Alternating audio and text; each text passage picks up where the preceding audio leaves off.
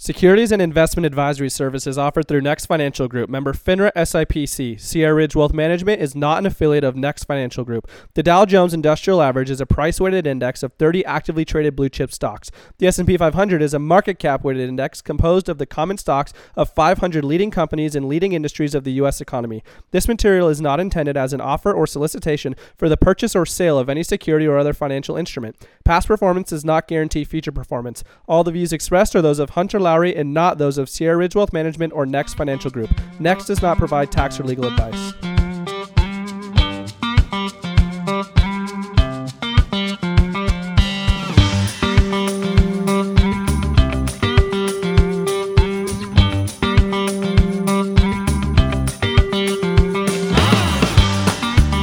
What's going on, guys? Welcome back to the Wealth Accelerator podcast. Hunter Lowry here. I'm a financial advisor, and my goal is to help you to create a family legacy, not just short-term wealth.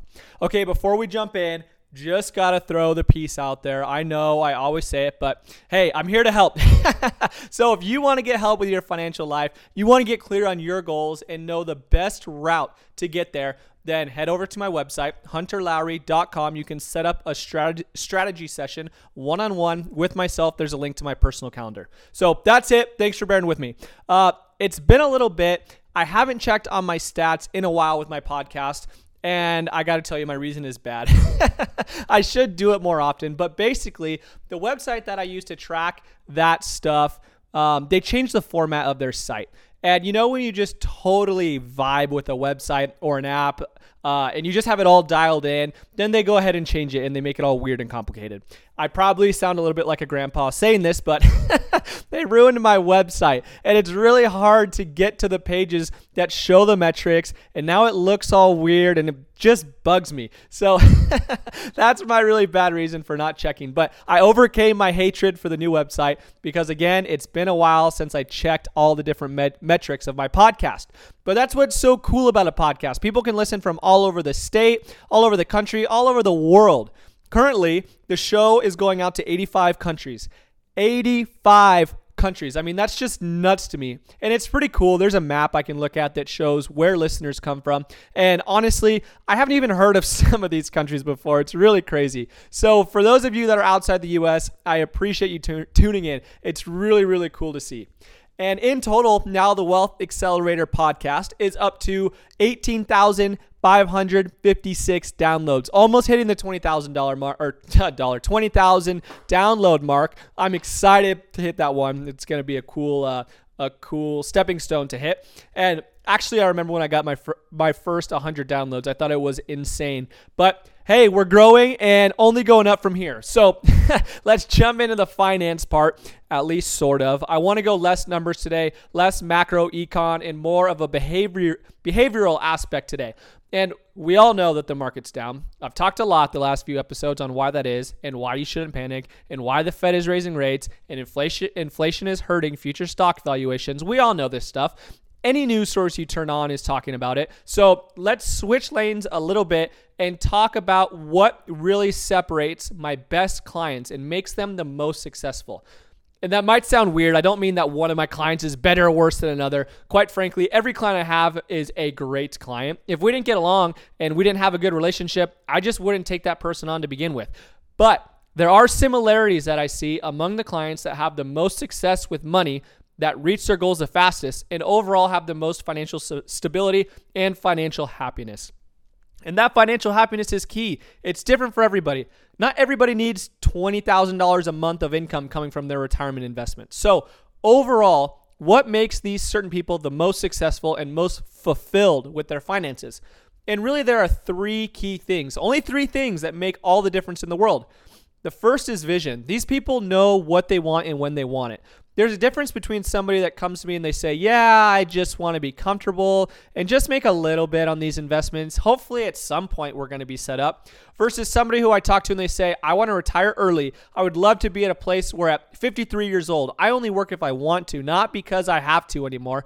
And I know that if I had X amount per month that I can pull that off. So tell me what we got to do to get there. That person has a clear vision. They know where they're headed and they're just ready to roll. And the best part of that is it doesn't always stay the same. The vision can change, but you have to have a starting point or you have nothing to shoot for. The second key, it's consistent action. And I'm sure you maybe caught on to that one. But the real key here is consistent. These people, once we have our roadmap built and we have our plan, they work on what we talked about day in and day out. Not once a year, not every few years. They're working on it all the time. They have a pulse on where things are at financially, what they are spending, what they are making, what they are investing, what they're saving. They've got it dialed in. We have that all dialed in. These people are not guessing where their money's going. They're telling it where to go every single month. Finally, the last key is patience. And this one's big because do you know how many people I talked to last year that wanted to buy crypto at the high point because it was the new best thing and was going to do so much better than the stock market? And some people wanting to chase the get rich quick plays. What is the newest fad? How can I make a quick return that's really easy? Truth is, it doesn't exist. And I did a podcast a little ways back on this, but in my mind, the best way to get wealthy, it's really boring. Most successful financial people that I talk to and work with, they have very little to no debt.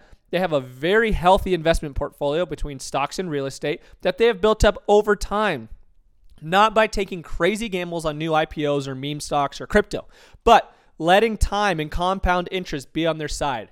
So those are the three things that really stand out in different individuals that I talk to or I work with. And it's really no surprise that these people that possess these three keys are really successful in their financial life, because that's the same recipe that can go towards any single thing you want to talk about at all in life. When I was thinking about this podcast, I started thinking inwards because I always come on here and I talk to you guys about my best strategies and my best ideas and what I think. So as I'm thinking about it, I was starting to think to myself, well, Hunter, do you do these things? Do you possess these three coveted keys? And because it's so easy to talk about this, yeah, I really have a great vision for my life and I'm ready to take consistent action and I have patience. Then the first roadblock comes up and down the drain it goes, just like that. And again, I do these same things. And one thing that really was sticking out in my mind for me in my personal life is my fitness journey that I'm going on. I absolutely love lifting weights and exercising and just living an overall active lifestyle. I love it. And I've been an athlete my entire life, so I just crave staying in shape and working on getting stronger. So besides my financial goals, I have lifting goals that I've set for myself for a long time now, and I readdress them every single month. I keep track of my body weight as well as my lifting progress. Every single weight I lift, I have it tracked. Every single exercise is tracked. So I know exactly where I've been and where I'm at and where I want to go. But here is my issue. I know where I want to get. I have a weight goal I'm working towards. The vision's clear. I'm going to say decently consistent action. I try to be in the gym at least 4 times a week, but sometimes it's really hot, so I miss a day. Sometimes I stayed up a little bit too late watching Facebook videos, so I'm tired, so I miss a day. Sometimes I just feel tired overall, maybe had a long work day, so I miss a day. Sometimes I get a little bit impatient that I'm not seeing my progress sooner, so I get kind of down on it and I miss a day.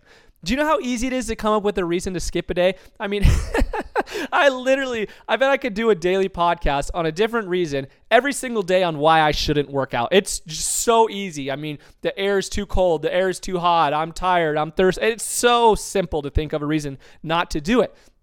But every single time, not every once in a while, every single time after I do get in the gym and I do have a good workout or do just work out at all, I'm always excited and I always feel a sense of accomplishment 100% of the time.